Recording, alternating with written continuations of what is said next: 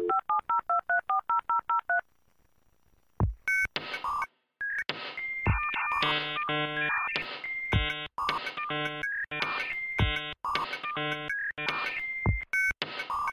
to episode 104 of the Search with Candour podcast, recorded on Friday the 26th of March 2021. My name is Mark Williams-Cook, and today we're going to be talking about expectation management.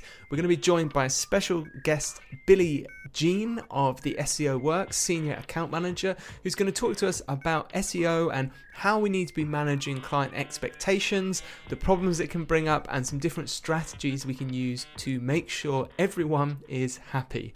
Before we kick off, I'd like to tell you this episode of Search with Candour is sponsored by Sitebulb. Sitebulb, if you haven't heard of it, is a desktop-based SEO auditing bit of software for Windows and Mac. And it's something I've used for a few years now. We use in the agency a lot, so I absolutely don't mind and love talking about it. I normally go through one different feature each week that I found particularly helpful, or the new features that they bring out all the time. And I wanted to circle back around to, I think, one of the features that actually made Sitebulb kind of famous, or at least a feature it's famous for, which is the crawl maps that it produces. So these are the crawl maps, crawl radials, these images of like a bird's eye view of your pages and how they link together. I've spoken about them before, and about how they're a really good way to give a visual overview of how your site links together, to see if you've got logical groups of pages, or if you've got endless sort of single path clicks to a page that is of course never going to rank. The one thing I wanted to point out that I think people overlook about these crawl graphs is the coloration of them. So they're not just colored to look pretty, but the most important thing I find on there is, apart from it goes from like a green to a yellow depending on the click depth from the start page, it actually highlights non-indexable pages in red. And I found this hugely interesting. So if you do a crawl of a site, and suddenly you can see like a quarter of it or half of it, or in some cases 80-90% is red, you're actually seeing that you're having all these pages crawled, and for whatever reason they're not indexable. They've probably got a no index tag. Really interesting when you're looking at managing crawl budget, and again, a really effective way to get that overview of your site. Sitebulb has got a free trial, and it's actually an extended trial for Search with Candour listeners. You can get it by going to sitebulb.com/SWC. No credit card or anything required. You can just download it and give it a go. So I suggest you do.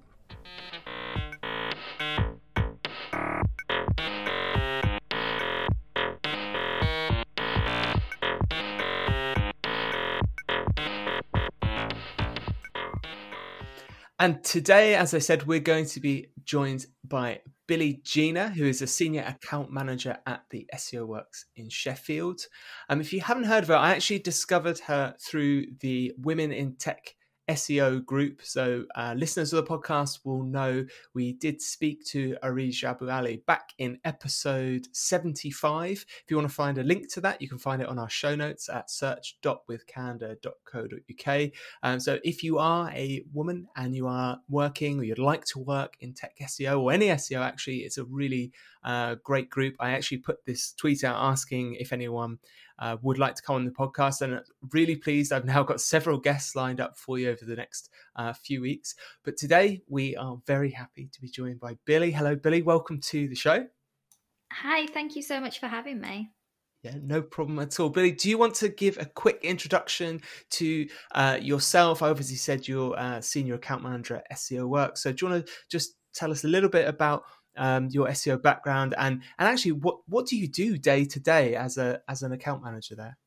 Yeah, of course. So like you've said, I'm a Senior Account Manager at the SEO Works. I've been doing SEO officially for actually 3 years. I said earlier 2, but that's a lie. And before that, I was writing content. I was actually writing bereavement notices for a large publication group, so it was a bit weird. That's super niche. Yeah, really niche. And I did that for 2 years. It was a bit all doom and gloom, and now I try to avoid content as much as possible. Like, I'm very much a tech SEO at heart, and I'm really glad I've found that niche for me. Day to day, like I never have a day that's the exact same. So this week I've been working on automating content, which is something I've not done before. So that was really fun. But my job kind of is between speaking with clients, managing their expectations, speaking with the agency I work for, making sure I'm managing their expectations of me. And I can be doing anything from writing meta titles to rewriting a bit of code on the site. I genuinely don't do anything the same 2 days in a row. We're going to talk a little bit more about managing expectations in a while, and I think it's really interesting. Already, the point you've brought up, especially for people working in agencies, you're in the middle of a tug of war between client expectations for what they want, and obviously the agency expectations for what you need to do as well. So we'll touch on that. Can you tell me a little bit more? I didn't know this. I know you had a background before as a copywriter, and my observation is generally people have gone into SEO with on the trajectory of their background. So for instance, my background was always kind of tech stuff. I was interested in programming. I'm an awful writer. I only can get by because things like Grammarly exist. And so naturally that was my trajectory into SEO. I was like, oh, hey, tech stuff. So what made you come in from that copywriting side and then think, oh, I'm really interested in this tech side? And do you have any advice for anyone that is maybe doing copywriting and I know this is a fear of a lot of people and they see that tech stuff and they're like, oh, it looks interesting, but it looks really hard. So what happened to me was I was writing these bereavement notices, and I got a lot of phone calls from the bereaved family members saying they can't find these bereavement notices online, they can't navigate the website. And I'd also occasionally just get the odd person phone up and be like, you posted a news article and I can't find it now, like what's happened? And I was like, this is a bit weird. We want people to find what we're putting out there, so why aren't they? So SEO wasn't something this publication provider did. So I went on a full-on deep dive and researched SEO and compiled this massive email with hundreds of examples and then backed up with like articles and evidence and sent it to the big boss, like basically saying, look, why aren't we doing this? And I was so hyped up. I was so excited that of everything that I'd researched and done. And then the big boss never responded to me for like weeks, and then I just got it's something along the lines of, we're not interested in this. So I quit. Wow. Yeah, because I was so set that this would be the thing, and I was like, I want to work on this project if it's accepted. And I'd managed to build up enough knowledge for myself to apply for an SEO job, and I came in as a copywriter for a children's education publishers. Within 6 months, I kind of went into an SEO training role there and trained up new team members and various writers across the company on how to do SEO. And then I went into an agency and kind of fell into technical. I think I'm very, the way SEO is, and there's a lot of logic to it, it's kind of like how my brain works. So it just like made sense for me to keep researching and then I'm so excited about working smarter and not harder. So automation and things like that are things that I'm really into at the minute. I guess my advice is, though, if you're not happy with what you're doing at the moment, if you're in a role where you get time to research and study up and develop yourself, do it, and then you'll find what you're interested in and don't give up on that. And I know in the current climate you can't just quit your job, but do everything you can to position yourself to how you want to be, and don't be afraid of technical stuff. It's scary to start with, but in 6 months' time, it'll not scare you. You'll be scared of something else. And then you can keep progressing. I think that's I think it's really good advice, and a lot of people have said the same in terms of finding time, maybe even to just set up your own little sites to practice on. I really like that you won't be scared of it, but you'll be scared of something else. That's I think that's a good barometer that you're pushing yourself and learning, because everything seems difficult to begin with, I guess. So let's talk about managing expectations. I guess the first most obvious question to ask is why is managing expectations important, particularly for SEO? I find a lot of clients, or just people that I speak to that are business owners, go into the mindset of we'll start doing SEO and we'll rank number one for everything, and we'll do that instantly just by adding keywords. And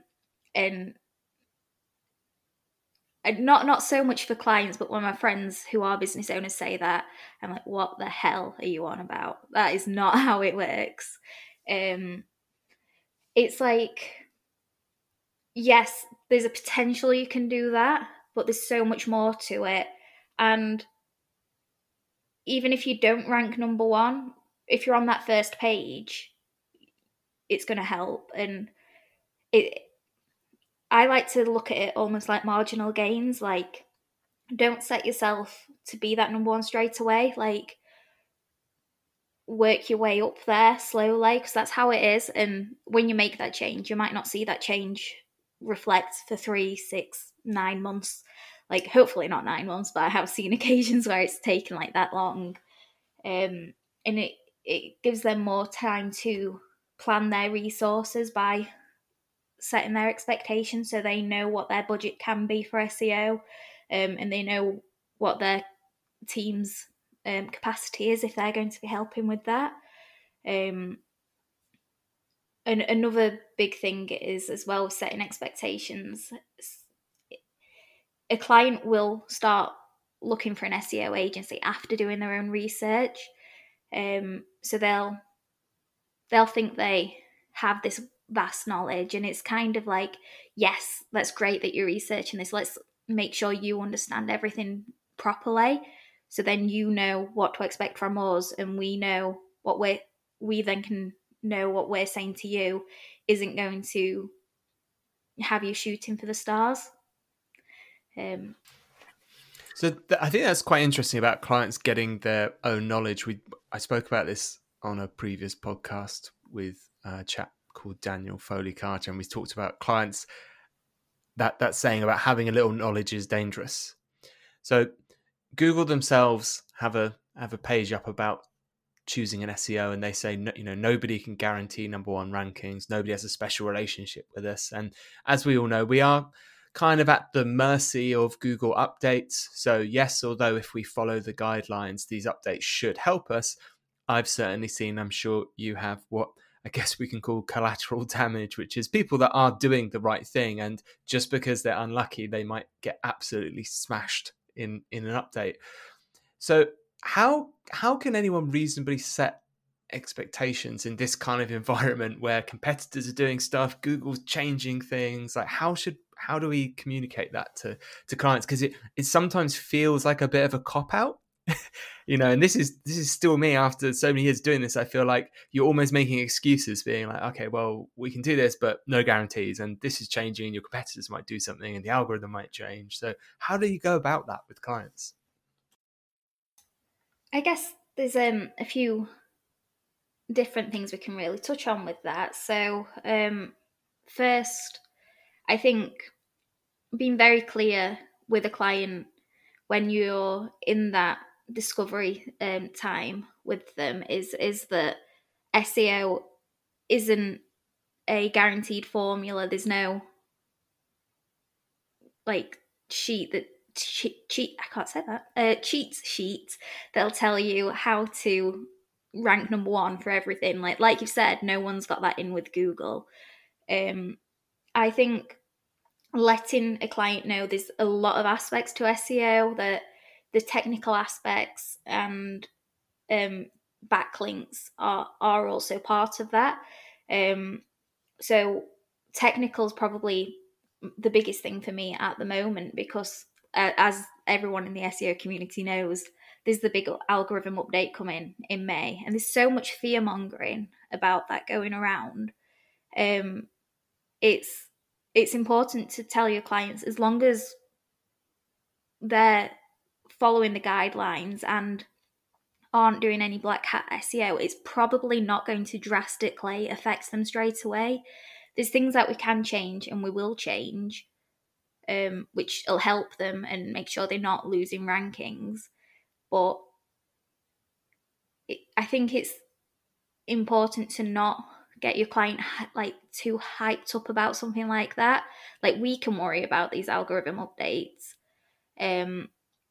but just make it clear that yes, something big is changing, but it's not the end of the world. And I'm sure I read the other day, I can't remember if it was John Mueller or Barry Schwartz that tweeted it, but it was something along the lines of, yes, there's an update coming, but it's not going to be rolled out straight away. It's like it's the main rollout's coming out in May, but from my understanding of the article was that it's going to be like a year down the line till we fully see the effects of that. So we've got a year to keep on adapting, and as long as the client knows that SEO is about the long game, we should be fine, and the expectations should be there. Yeah, so this is all to do with the core web vitals, right? In May becoming part of the algorithm. Yeah, I think I know what you're talking about there. I think I saw Martin Split talking about this as well, and saying how it will be a small ranking factor to begin with, and they may adjust that over time. And the basics here is that the good content that matches intent is always going to trump, yes, your page loaded quarter of a second faster than someone else's. Of course, logically, as it would, I would quite happily wait an extra 0.2 of a second if the content's a lot better. But yeah, you're right. I've seen a lot of let's say varying opinions about how much of an impact it's going to be. And certainly we put out a short video, and we did an article for someone else the other week essentially saying, look, don't worry about it. As long as your speed is fair at the moment, I can't see it having a catastrophic impact. And I think that's from Google's point of view as well. They don't want to put something into an algorithm and then completely mix up all their search results, because that's probably going to be bad for them. I think the slowly approach is helpful for them as well. So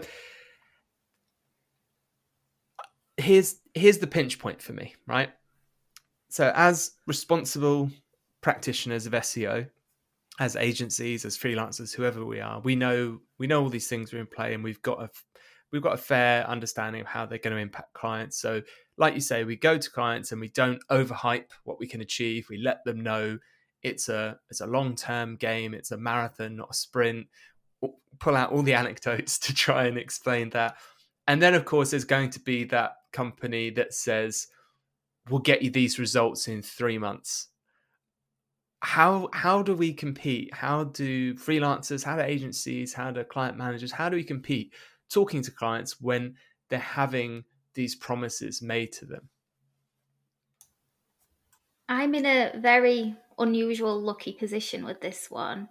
The agency I work for will just, if someone comes back to them and says that, they'll be like, well, here's the reasoning why that's untrue. But if that's something that is a big selling point to you, go for it. Before we did this, I spoke to a couple of team members called Ryan and Tom, and they gave me loads of examples of situations where they've just gone with the honest approach, said to the client, look, that's not how SEO works. We can't guarantee things like that. We can put you in the best possible position, but we're not making any promises to do that.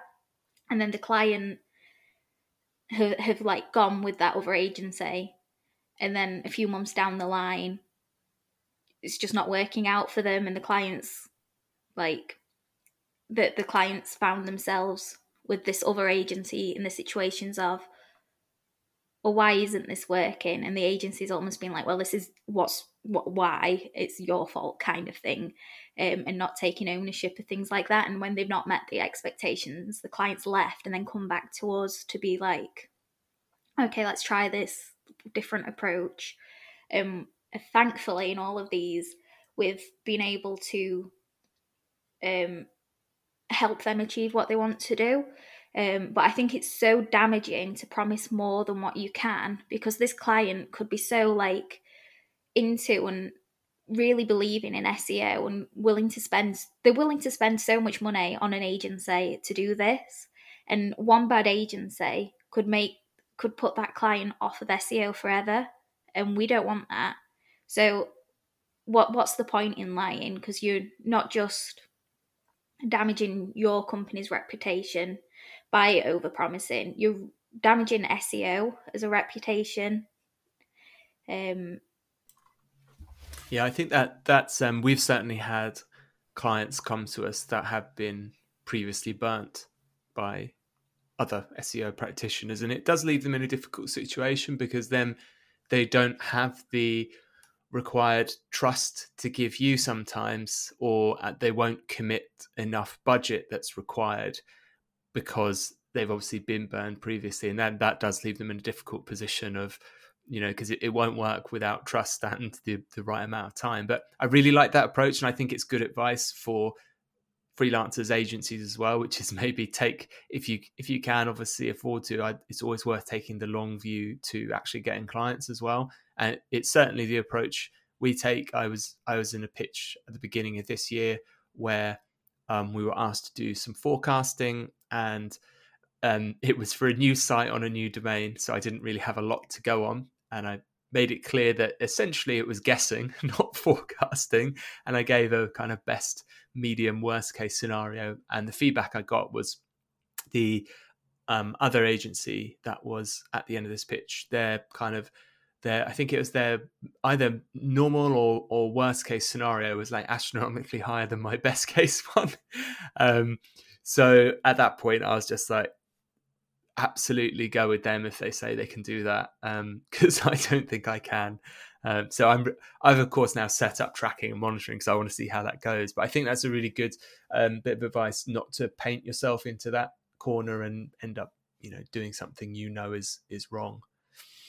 So when it comes to these expectations with clients, I'm always kind of quite an objective person, and if you set me an expectation, I want to be able to measure it. Does that mean that when we're setting expectations, we always need to be using metrics, numbers? So how can we measure this? Or is it a bit more subtle than that? I think it's both. So I like to put metrics to things, but I don't always tell the client that I've set metrics. I find if you give a client a number, they'll fixate, which can be really helpful. Like it might give you more opportunity to get buy-in, but also opens you up to well, we were kind of expecting this to happen, why isn't it? Conversations, and no one likes them. But then at the same time, you don't want to go in vague. I feel like the worst person, because I'm going to give the typical SEO answer here and say it really depends. But yeah, with one thing I've noticed is sometimes I've seen people go off piste with certain metrics. So you mentioned links earlier. We know links are important for SEO, right? That's an incredibly, I think, complicated topic when you go into it about, how do you measure the deliverable of a link? And I've seen people get stuck in metrics around expectations for links, such as we need 12 links per month of this minimum domain authority, trust flow, whatever they're going to pick. And to me, that then misaligns the agency goals, because sometimes, if we said, oh, we can get this really great link here, but it's going to need lots of time, and then maybe an account manager says, well, actually, we need to hit our 11 link, goal, so we can't do that. It's maybe not in the best interest of the client. So in terms of that, do you have any examples of what you think are good metrics for SEO campaigns for maybe the short term or long term? And is there a difference between short term metrics and long term metrics you might use? Yes. So for the short term, I'll be honest, I probably would never report on actual keyword movements because they're too volatile. If you're on a campaign that's 3 months long and then it ends and you're not going to hear from them again, there's no point in reporting on those keyword movements. But if a campaign's a year long, it makes sense because you've had enough time to see if that works, and then probably enough time to change your strategy as well in case it hasn't worked. So it opens you up to much more wider views. I like to report on page views, like organic page views, and pretty much not much else. I think there's issues with a lot of other metrics. So, like bounce rate can be a big one for some people. But literally just yesterday, I was helping a colleague out because their bounce rate was at 14%. And it was like, I don't know if I trust that. That seems a bit too good to be true, kind of. Yeah, right. And it turned out there was a navigation issue that was making it look like people are staying on ages, as well as tag manager issues. So we then had to contact the client and say, look, what we're reporting on here, it's too good to be true. We don't trust what we're saying, and this is why, and we need to change this. And they was like, why have you told us that you're doing better than you should be? And it's just being honest. Again, you just mentioned DA and backlinks. DA is something I will never mention ever again. I've been burnt once by saying, okay, you've got a DA of this, and your competitor has got a DA that's 20 points higher than yours, so they're going to outrank you.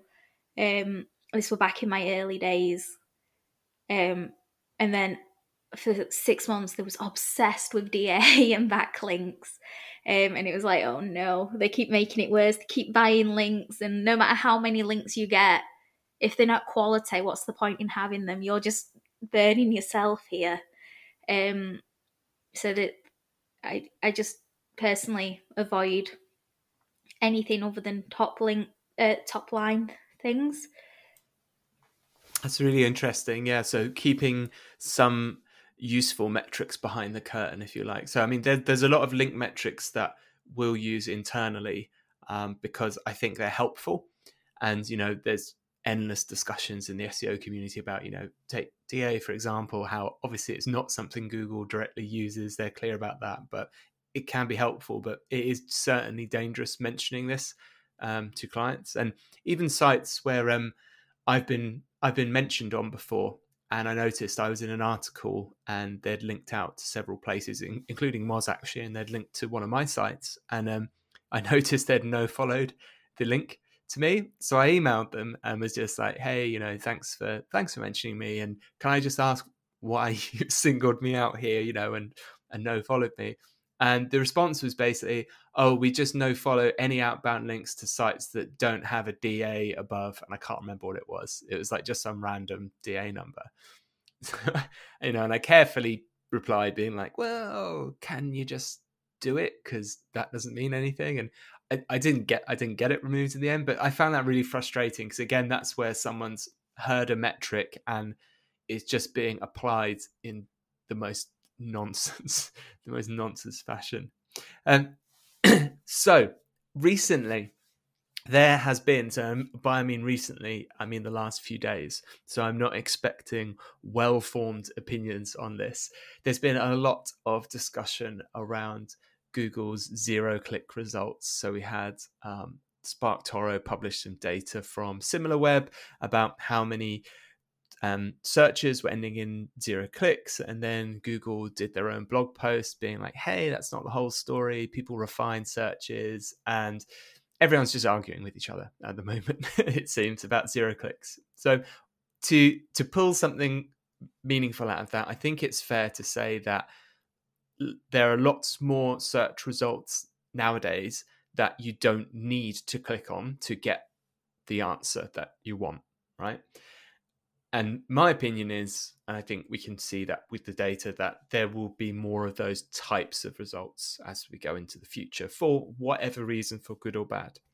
So my question to you is, how do we manage client expectations around this zero click stuff? If they're, we're telling them to write content and we're optimizing it, and then Google's just like showing them as a featured snippet and nobody's clicking on their site. Is this a good thing? Do we tell clients it's a good thing? It's a bad thing? How do we handle that? So this is another one where I'm going to answer it depends, but I've got examples of why it depends for once. So I have a client who are obsessed with featured snippets. Basically, majority of my campaign for them has been trying to just get them people also ask boxes and featured snippets. And since I started on this campaign, I've said to them on a monthly basis, maybe more often than that actually, these are great to have, yes, but people don't really click on them. They get their answers and they're gone. And the client said to me that they understand that and they're happy for that, because they asked their staff members in like a poll how would they respond to this. So how they see it is they see the featured snippet and they seem to believe that a user would notice the branding or the website, and then at a later date see it again at another search, or come back to that search for more details and be like, okay, these gave me a good answer last time, and click onto that. They have no proof or evidence for that, but their traffic is continually going up and they are continually getting more and more of these featured snippets because that's really what they're focusing on. I think there's a lot of speculation about it, and you can't assume it'll 100% work or 100% won't work for you by having these zero clicks. They're just a good example of it's working okay for them, but they just can't prove it at this moment. I advise all my other clients to not fixate on them, and that if you get them, great. If you don't, it's not end of the world. But these are so intensely fixated, like, so I think that's really interesting how and I've seen a few studies about this, which is how users rely on Google essentially for which brands they vouch for, and by vouch I mean rank. So there seems to be a lot of trust affinity built up in terms of, oh, I see this brand ranking well in Google, therefore I'm just going to trust Google that they're kind of a good company. And so I think that's a really interesting point about just being visible in featured snippets, and seeing how that progresses. But I like this advice essentially of, and I guess it's good life advice in general. It's not becoming overly fixated on one particular thing and keeping the bigger picture, the strategy in mind of, doing the next kind of right thing, if you like, in terms of your website and content and links. So finally, because we've already hit half an hour, this is flying by. Finally, I have a really tricky question to leave you with, which is about COVID, because it's proven challenging, obviously, in many different ways to businesses, some more than others, but specifically in terms of search and expectations and reporting. We've had a really hard time trying to compare stuff like year on year performance, and because the actual behavior's changed, and the same when we're trying to think about what might happen next, as fingers crossed we're coming out of a pandemic. How have you got any final tips on how you might manage client expectations in this totally unique environment that we've never seen before? One of the things that I've been saying quite a lot recently, and I know the agency I work for are very adamant on this message as well, is that 2020 was probably an anomaly. That it'll likely never happen again, especially like how it has changed the shifts in websites. It's difficult, especially for like e-commerce clients, knowing how things are going to look for them when things are lifted and life does return to some normality. I personally, my opinion is, I think once shops are more vastly open, that people are going to shop more local, but that's just my own complete speculation. So what I'm saying to clients kind of is, we'll do our best to try and meet the traffic that you had last year or improve on it, because I've had many that have had massive declines. I'm like, once things return to normal, this will be no problem for you. But